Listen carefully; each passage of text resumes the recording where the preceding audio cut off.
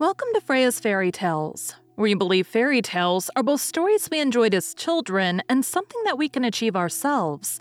Each week, we will talk to authors about their favorite fairy tales when they were kids, and their adventure to holding their very own fairy tale in their hands.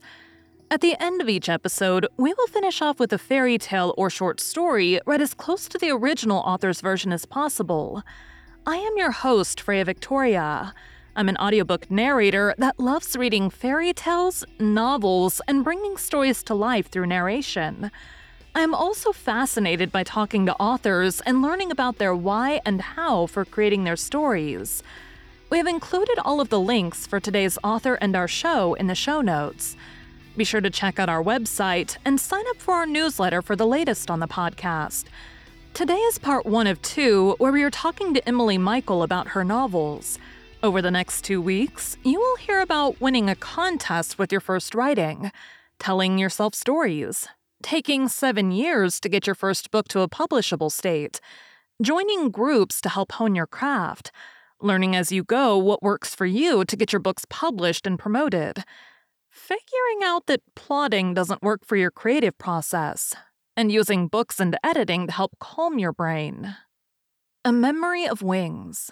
An Angels and Demons Paranormal Romance, Memory Duology, Book 1.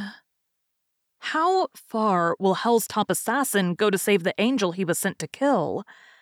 Demon hitman Shax craves freedom.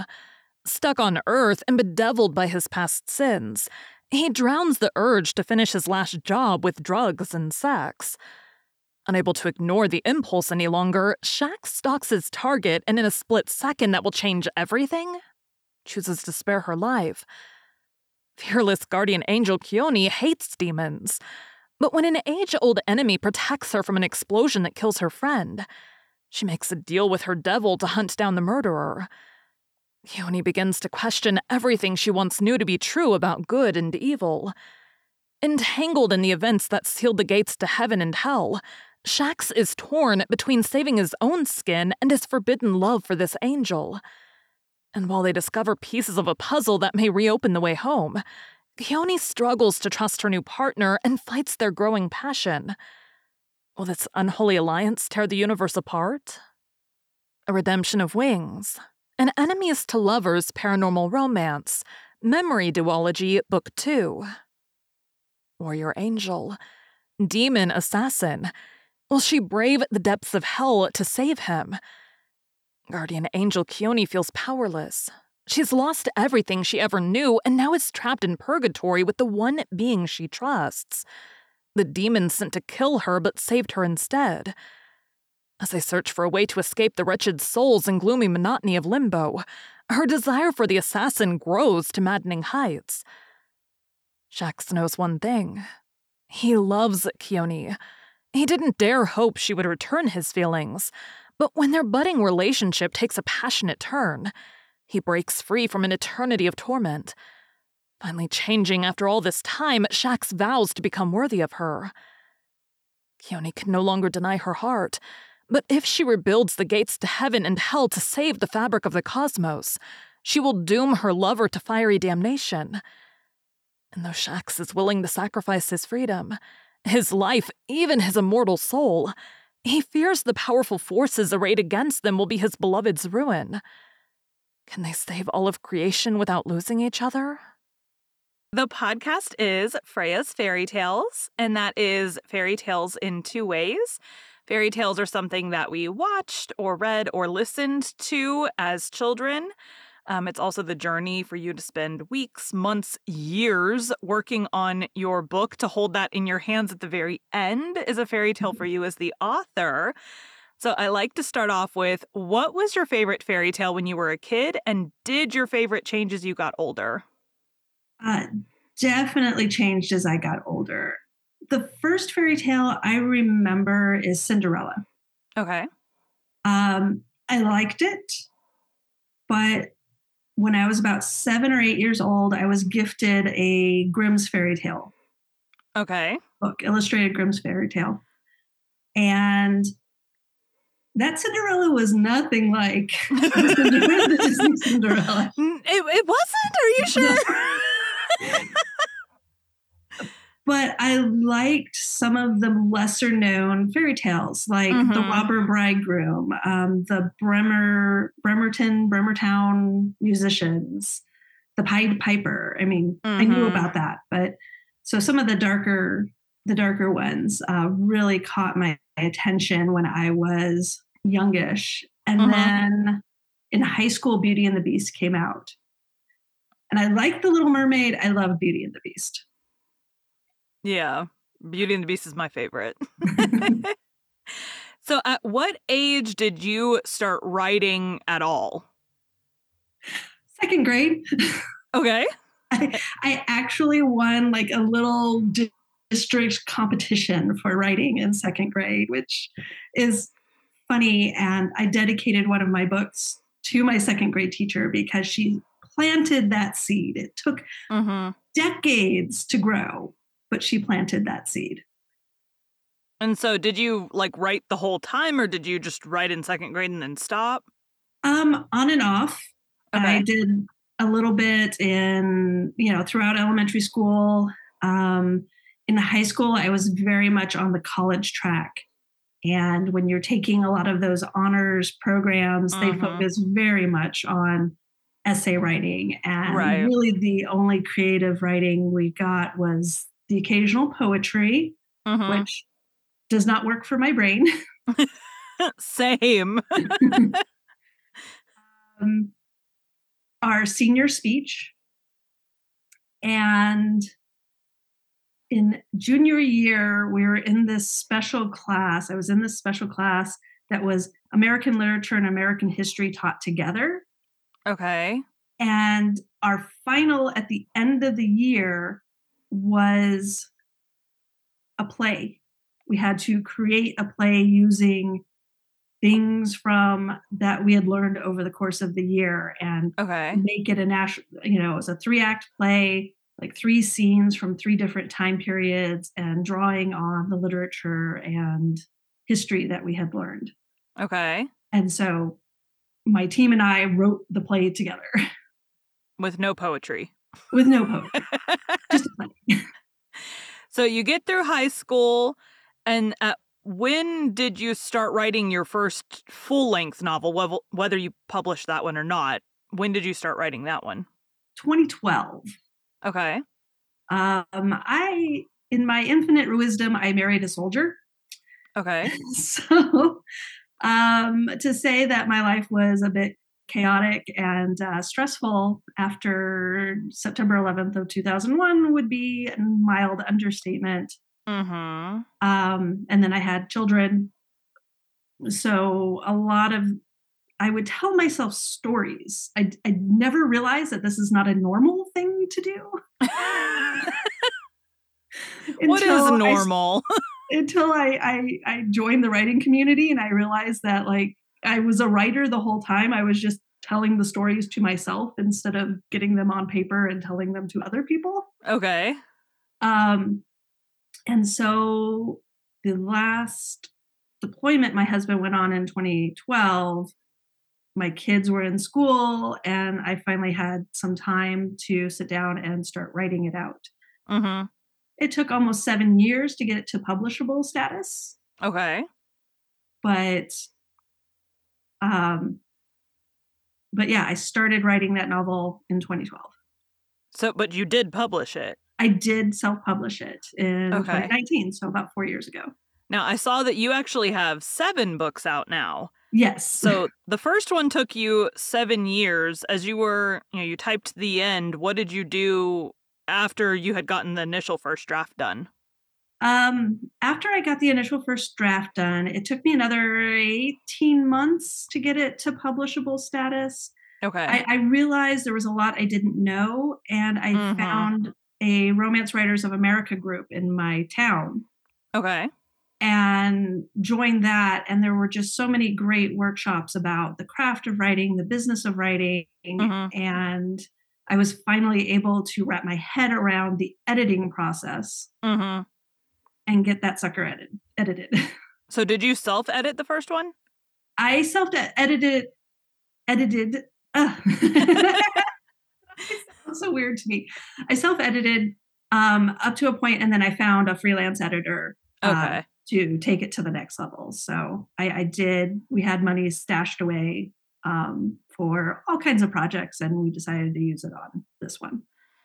So 7 years was it 7 years to write the first draft, or 7 years in total with the 18 months of editing and all that? 7 years in total from the time I first put it on paper or computer Mm-hmm. to when it came out. It was just a little under. It was like 6.5, 6 3/4, something like that.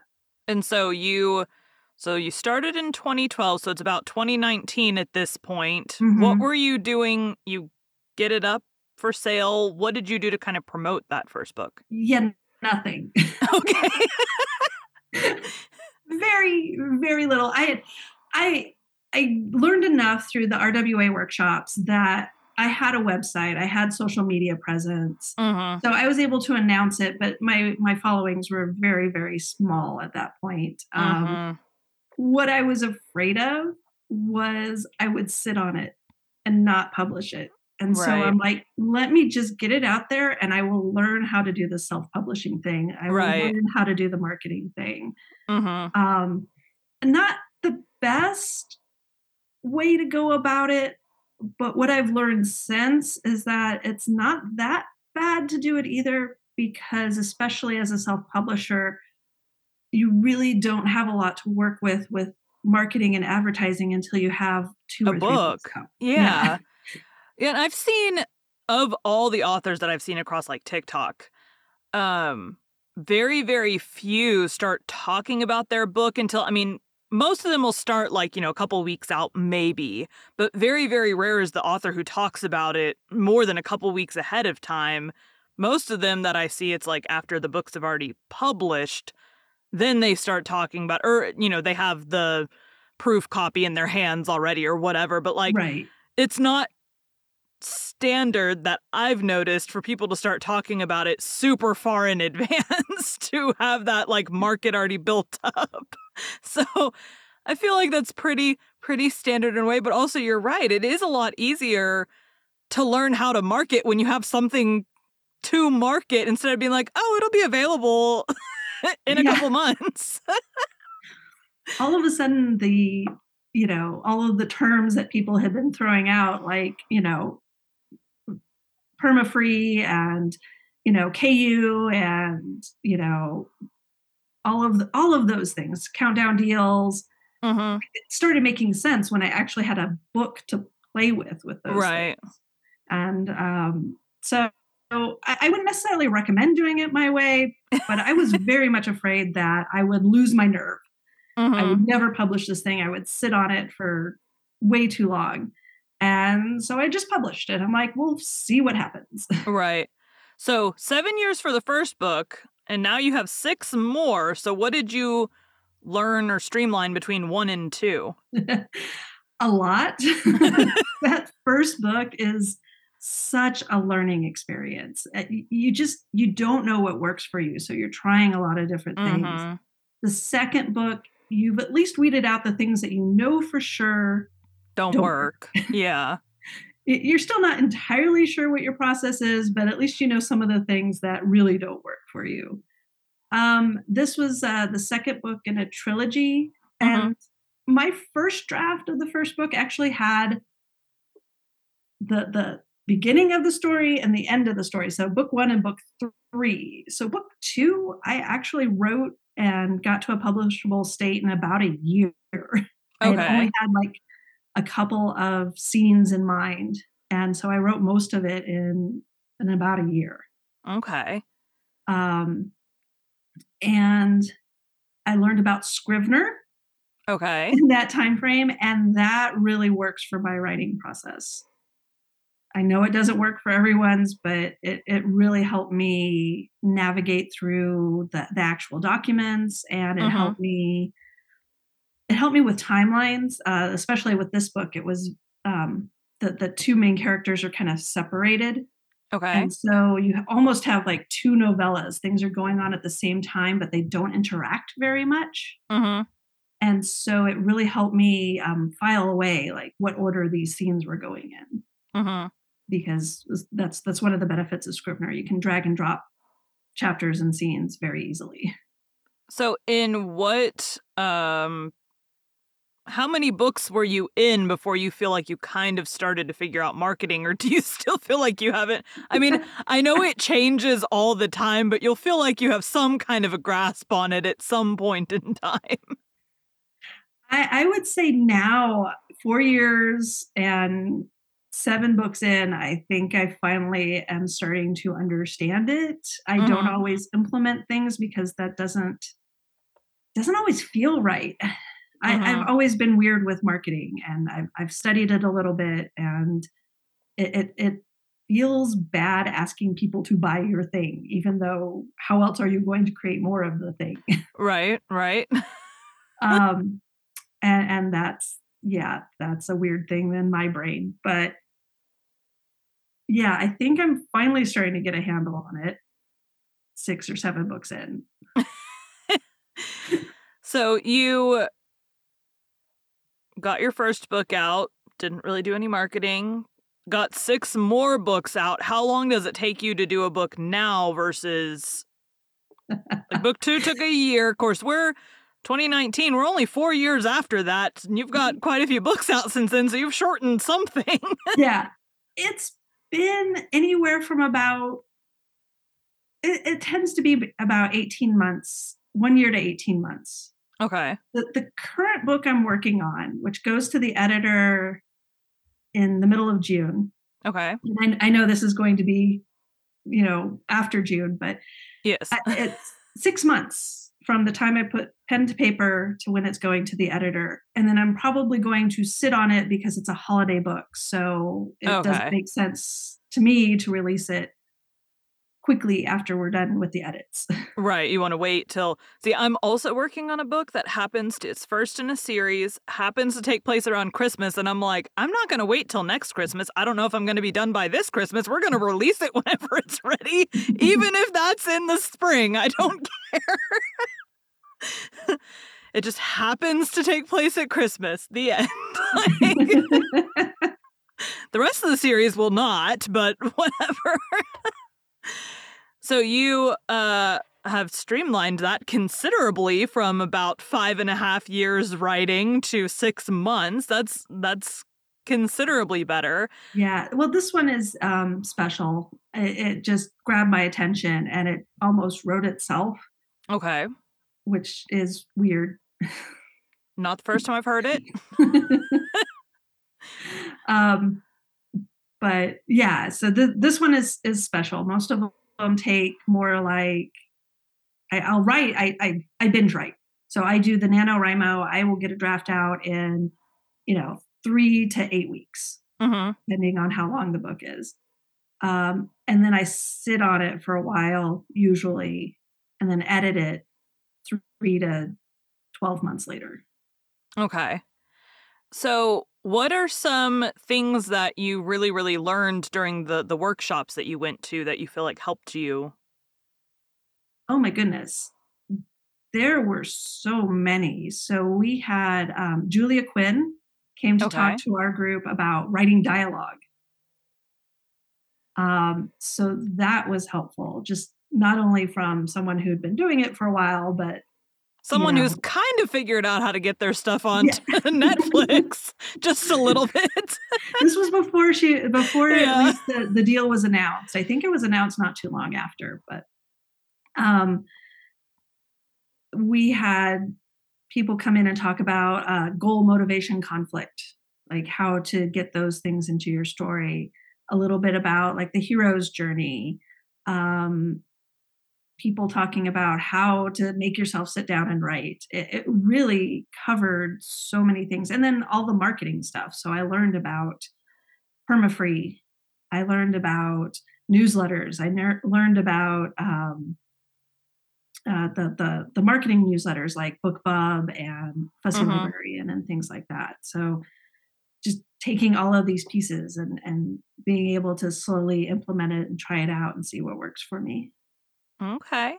Now, where does you said this most recent book was personal, but where have like the inspiration for your books come from? um, So let's see. My first trilogy, the Witchy Paranormal, starting with Witch Hazel and Wolfsbane, it's an allegory for my experiences as a military spouse. Okay. So we have a young widow who finds love again, because that's one of your worries as a military spouse is, things are dangerous and Mm-hmm. what happens if. And then the next book is kind of like the allegory for a deployment. What happens when situations separate people in love? And then the third book is about reuniting and coming up with your new normal. Mm-hmm. So it's in a very witchy paranormal sense, but it's not. But the plot lines Themes are are kind there. of there. Yeah. Yeah. The second My second series, which is an Enemies to Lovers, Angels and Demons series, starting with A Memory of Wings. Honestly, it was like one of those visions. Like I had a vision of a scene, Mm-hmm. and it just was like, well, what's going on here? Mm-hmm. And it was, an archangel pulling up an angel out of the snow, and saying, hey, yeah, guess what? You're more human now, and you have to navigate the human world. Mm-hmm. And then that just developed into a duology. Okay. And And so then, that's 5 books. We have 2 more to go. yeah. And then have the my fairy tale retellings. So Mm-hmm. I have the first book has been published. It came out April of 22, and I've drafted the next 2 books. And that is a Snow White retelling. And again, it was an errant thought. I was supposed to be writing the sequel to that Angels and Demons Mm-hmm. series, and then it's like, oh, what if I wrote a gender flipped Snow White retelling where the princess rescues her prince instead? And this was about 10 days before NaNoWriMo started. So Okay. I, I did whatever I did whatever planning I could in 10 Very days, short time. Yeah. and sat down and wrote it. And that was about 18 months to get it from that draft to the published. Okay. And then we have the Christmas one that's The Christmas one, which will be out later this year. And that one, again, it was vaguely inspired by, around the holidays, there was like a Bad Santa movie, like with the guy from Stranger Things. okay. And they were describing a scene, and I'm like, oh, what if it was that, but the guy's not a asshole? He's a Fair. good guy. He just had a really rough night. Fair. and and it sat in my head for about a week, and I'm like, and it just wouldn't leave. So I'm like, let me write down the scene. And then I Mm-hmm. wrote down the scene, and then on a Friday night, and then 10,000 words later on Sunday night, I'm like, yeah, I think I have a new New hyper book. focus right now. Yeah. Yeah. So that took me about 6 weeks to write. And then, yeah, it's going to the editor in a few weeks. So you're going through your edits now, I imagine. Yeah. Yeah. Yeah, I'm at the polishing phase where I'm doing what I call a duck hunt, where I go in and pick out all the overused words Mm-hmm. and evaluate them. Some of them I keep, some of them I'm like, nope, that can go. Or we could change that for a similar word. Yeah. Yeah, there's keep, delete, change, or rephrase. Okay. Makes sense. So a Makes change sense. would be like a swap, with a Right. synonym, but sometimes you rephrase it so that way you get rid of it altogether. Mm-hmm. Or you've used the same exact phrase 20 times. You should probably say it different. Yeah. Now, I did notice, and I do have to ask, as an audiobook narrator, I see you have no audiobooks. Are there any plans for those? I really want to do audiobooks. I believe very much in accessibility, Mm-hmm. and I love listening to audiobooks. I find it a very immersive experience. It's in fact something I do with my youngest kid. I have to drive him to and from school every day, and we pick an audiobook and listen to the audiobook on our commute. And it's a wonderful bonding experience. We enjoy listening to it together. I've always enjoyed listening to audiobooks. But the initial layout can be a bit steep. And so I'm trying to go about things in a different way. Will be, because I am so bad at marketing, this will probably be the first year I'm able to turn a profit. Mm-hmm. And then I can reinvest in things like audiobooks. So when you say steep, I've heard many a lie about how much it costs to make audiobooks. What is my most common number I've heard is it costs $10,000 to make an audiobook. I am guessing that's close to the number you've heard.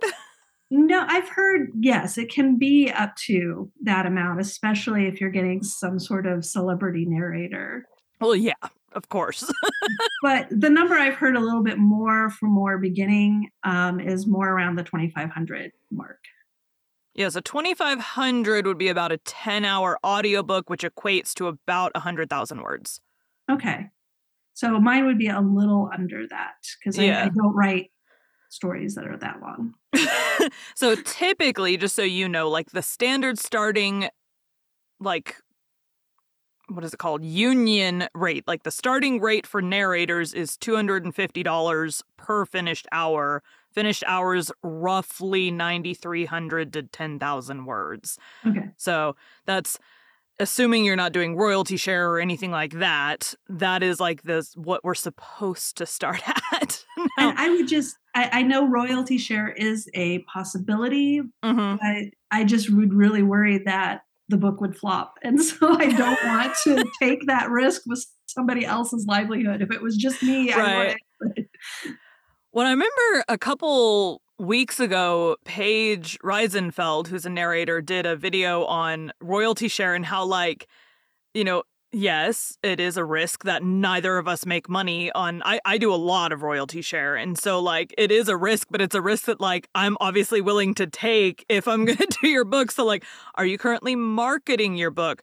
Is your book getting reviews? I've seen books that are up for audition for royalty share that have been out for 10 years and have like 5 reviews. I'm like, you're not doing anything to market your book.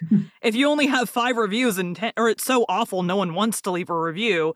If you only have 5 in 10 years, like I'm not gonna risk that. But if it's been out for, there's some that just went up. Gosh, I just saw one yesterday where it's been out for a month and already has like 500 reviews on it. I'm like, you are doing something to get that seen. And so if I'm going to like throw my hat in the ring with a royalty share on that project, it's like I will probably do very, very well.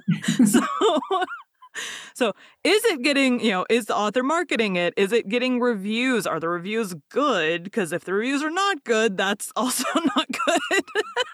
Does the cover match the genre? It doesn't have to be you don't have to have paid a professional to do it, but do you have the know-how to make it look like a professional cover? All those things are what like I evaluate when I'm looking at royalty share. But not, every narrator's process is different for that. And obviously upfront payment is always great too. So but yeah, the $250 an hour for like most, and obviously the more accents a narrator adds and stuff like that, the longer they've been doing it, more coaching they've had, it's typically going to raise the cost. But yeah, celebrities obviously going to cost way more than standard normal people that aren't famous. Yeah, I remember hearing Natalie Naudus did an interview. Yeah, hearing 10 grand, I'm like, no. Yeah. I heard Natalie Naudus did an interview and someone had come to her with it was like, I think she said it had to do with like Nazis or something, but it was like not sensitivity done at all. And so she threw out some like gigantic number because she didn't really want to do the book. So she's like, we're just going to throw out an insane number. And then they were like, okay. And she's like, I still don't want to do the book. Like, yeah, fair. I imagine, I hope that the day comes where I could throw out some outrageous number and people be like, okay. But also I'm like, I feel like I was taking advantage a little bit. Depending on the book. Of course, I wouldn't do any super racist ones. I say that as I'm currently narrating one that takes place in prison. So there is a lot of terms that would make sense for a prison Right. scenario. Not terms that I would use normally, but it makes sense for the scenario. Like you would expect, the gang members to be slinging terms back and forth. It makes sense. Can't do Yeah. it on TikTok, but... So you have the Christmas book coming out. You generally said that you sit on a book for a while. So do you have another one that you've been working on in the meantime? What's coming next? So I have the two books the next two books in the fairy tale series are Okay. drafted. Right. The second book was a mess. I don't know what went wrong, but I'm probably going to have to rewrite at least a third of it. Okay. To make it where I want it to go. And I think some of it was just I was trying to do something a little too complicated with the plot, and I need to go back and simplify that a bit more. Okay. So that, yeah. But this third book was easier. Mm-hmm. And so I'm planning on releasing those in 2024. Okay. So, as soon as this book kind of gets edited, then I will dive back into the book 2 of those fairy tales and start revising that. Okay. And so that's kind of what are you doing now to promote these books that are coming out? I know you found me on TikTok, so clearly you're on there doing something. Yeah. So I talk about my books. I probably should talk about them more, but I always feel weird. Yeah. I started a backup account that I just do like book marketing videos Okay. for. I'm doing it kind of as an experiment to see what happens. Mm-hmm. I am on Facebook. I occasionally do like perma-free for one of my books. Mm-hmm. Again, just trying to get readers. I do newsletters. I do, oh goodness, what else? Oh, I just did a Storygraph giveaway. Okay. And what do So you feel like I imagine you're not running all of those at the exact same no. time. What is, and I know every author, not every promotional thing is going to work for every author, just like not every kind of TikTok video works to promote every genre of book, but what do you feel for you has worked the best? Taking my books wide Okay. and putting a book on free for an extended period of time. So I put my first book out there in February and March for free and saw an uptick across the board on all of my books. Okay. So you do the first in the series free and then they have to pay for the other ones, Right. which is fairly standard with series. I've noticed a lot of authors will do that, especially ones that do like really long series. I do not. I have a squirrel brain, and I probably will not do much longer than a trilogy. Though that original trilogy, I could see 2 spin-off books, but I haven't written those yet.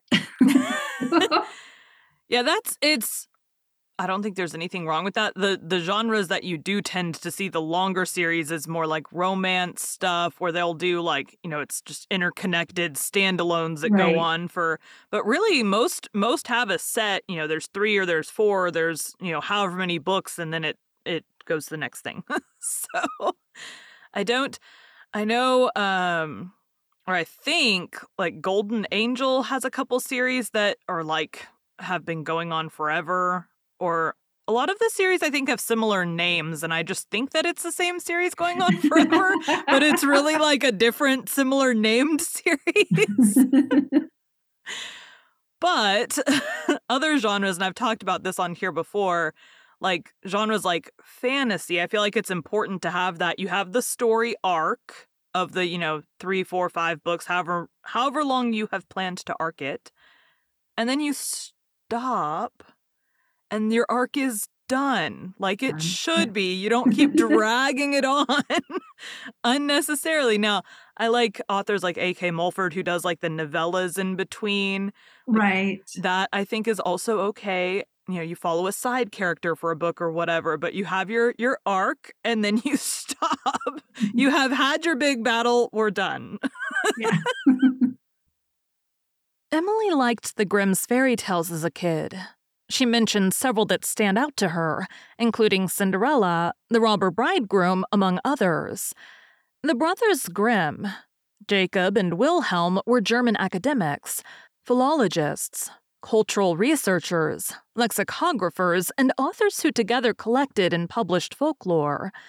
The brothers are among the best-known storytellers of folk tales, popularizing stories such as Cinderella, The Frog Prince, Hansel and Gretel, Little Red Riding Hood, Rapunzel, Rumpelstiltskin, Sleeping Beauty, and Snow White. Their first collection of folk tales, Children's and Household Tales, began publication in 1812. The brothers Grimm spent their formative years in the town of Hanau. Their father's death in 1796 caused great poverty for the family and affected the brothers many years after.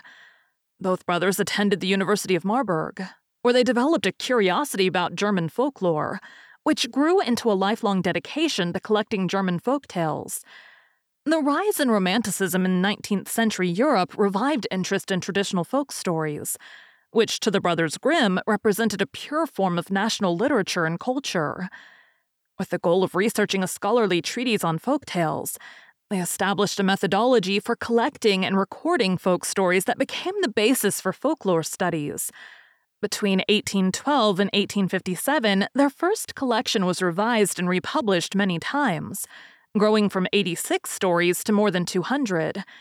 In addition to writing and modifying folk tales, the brothers wrote collections of well-respected Germanic and Scandinavian mythologies, and in 1838 they began writing a definitive German dictionary, which they were unable to finish during their lifetimes. The popularity of the Grimm's collected folk tales has endured well. The tales are available in more than 100 translations, and have been adapted by renowned filmmakers, including Lottie Reiniger and Walt Disney, with films such as Snow White and the Seven Dwarfs. In the mid-20th century, the tales were used as propaganda by Nazi Germany. Later in the 20th century, psychologists such as Bruno Bettelheim reaffirmed the value of the work, in spite of the cruelty and violence in original versions of some of the tales, which were eventually sanitized by the Grimms themselves. Today we'll be reading The Robber Bridegroom by the Brothers Grimm.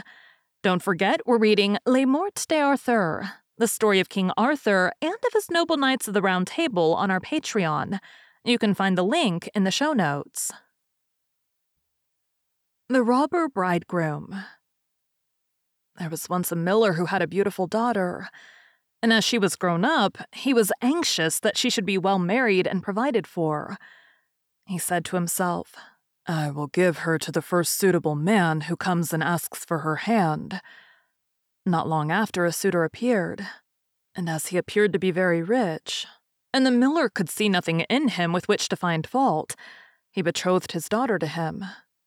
But the girl did not care for the man as a girl ought to care for her betrothed husband. She did not feel that she could trust him, and she could not look at him nor think of him without an inward shudder. One day he said to her, "You have not yet paid me a visit, although we've been betrothed for some time." "I do not know where your house is," she answered. "My house is out there in the dark forest," he said. She tried to excuse herself by saying that she would not be able to find the way thither. Her betrothed only replied, "You must come and see me next Sunday. I've already invited guests for that day. And that you may not mistake the way, I will strew ashes along the path." When Sunday came, and it was time for the girl to start, a feeling of dread came over her which she could not explain. And that she might be able to find her path again, she filled her pockets with peas and lentils to sprinkle on the ground as she went along. On reaching the entrance to the forest, she found the path strewn with ashes, and these she followed, throwing down some peas on either side of her at every step she took. She walked the whole day until she came to the deepest, darkest part of the forest. There, she saw a lonely house looking so grim and mysterious that it did not please her at all. She stepped inside, but not a soul was to be seen, and a great silence reigned throughout. Suddenly a voice cried, turn back, young maiden fair. Linger not in this murderer's lair." The girl looked up and saw that the voice came from a bird hanging in a cage on the wall. Again it cried, turn back, young maiden fair. Linger not in this murderer's lair." The girl passed on, going from room to room of the house, but they were all empty. And still she saw no one. At last she came to the cellar, and there sat a very, very old woman who could not keep her head from shaking. "Can you tell me," asked the girl, "if my betrothed husband lives here?" "Ah, you poor child," answered the old woman. "What a place for you to come to. This is a murderer's den. You think yourself a promised bride and that your marriage will soon take place. But it is with death that you will keep your marriage feast. Look, do you see that large cauldron of water which I'm obliged to keep on the fire? As soon as they have you in their power, they will kill you without mercy, and cook you and eat you, for they are eaters of men. If I do not take pity on you and save you, you would be lost." Thereupon the old woman led her behind a large cask, which quite hid her from view. "Keep as still as a mouse," she said. "Do not move or speak, or it will be all over with you. Tonight, when the robbers are all asleep, we will flee together. I have long been waiting for an opportunity to escape." The words were hardly out of her mouth when the godless crew returned, dragging another young girl along with them. They were all drunk and paid no heed to her cries and lamentations. They gave her wine to drink, 3 glasses full, one of white wine, one of red, and one of yellow, and with that her heart gave way and she died. Then they tore off her dainty clothing, laid her on a table, and cut her beautiful body into pieces, and sprinkled salt upon it. The poor betrothed girl crouched trembling and shuddering behind the cask, for she saw what a terrible fate had been intended for her by the robbers. One of them now noticed a gold ring still remaining on the little finger of the murdered girl, and as he could not draw it off easily, he took a hatchet and cut off the finger. But the finger sprang into the air and fell behind the cask into the lap of the girl who was hiding there. The robber took a light and began looking for it, but he could not find it. "Have you looked behind the large cask?" said one of the others.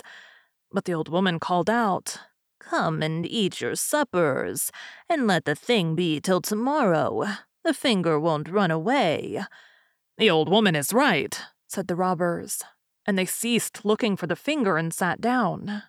The old woman then mixed a sleeping draught with their wine, and before long they were all lying on the floor of the cellar, fast asleep and snoring. As soon as the girl was assured of this, she came from behind the cask.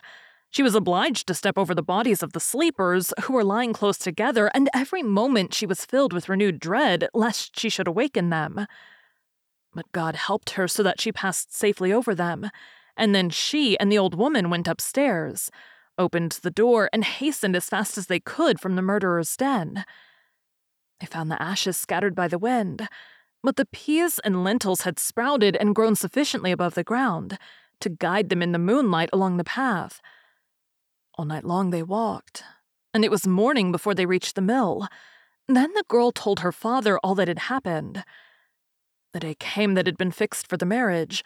The bridegroom arrived, and also a large company of guests, for the miller had taken care to invite all his friends and relations. As they sat at the feast, each guest in turn was asked to tell a tale. The bride sat still and did not say a word. "And you, my love," said the bridegroom, turning to her, "is there no tale you know? Tell us something." "I will tell you a dream, then," said the bride.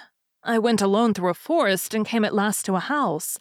Not a soul could I find within, but a bird that was hanging in a cage on the wall cried, 'Turn back, young maiden fair. Linger not in this murderer's lair. And again a second time it said these words, "My darling, this is only a dream." I went on through the house from room to room, but they were all empty, and everything was so grim and mysterious. At last I went down to the cellar, and there sat a very, very old woman who could not keep her head still. I asked her if my betrothed lived there, and she answered, "Ah, you poor child, you are come to a murderer's den. Your betrothed does indeed live here, but he will kill you without mercy and afterwards cook and eat you. My darling, this is only a dream." The old woman hid me behind a large cask, and scarcely had she done this when the robbers returned home, dragging a young girl along with them. They gave her 3 kinds of wine to drink, white, red, and yellow, and with that she died. My darling, this is only a dream. And they tore off her dainty clothing and cut her beautiful body into pieces and sprinkled salt upon it. My darling, this is only a dream. And one of the robbers saw that there was a gold ring still left on her finger, and as it was difficult to draw off, he took a hatchet and cut off her finger. But the finger sprang into the air and fell behind the great cask into my lap. And here is the finger with the ring. And with these words, the bride drew forth the finger and showed it to the assembled guests. The bridegroom, who during this recital had grown deadly pale, up and tried to escape, but the guests seized him and held him fast. They delivered him up to justice, and he and all his murderous band were condemned to death for their wicked deeds. Thank you for joining Freya's Fairy Tales. Be sure to come back next week for the conclusion of Emily's journey to holding her own fairy tale in her hands, and to hear another of her favorite fairy tales.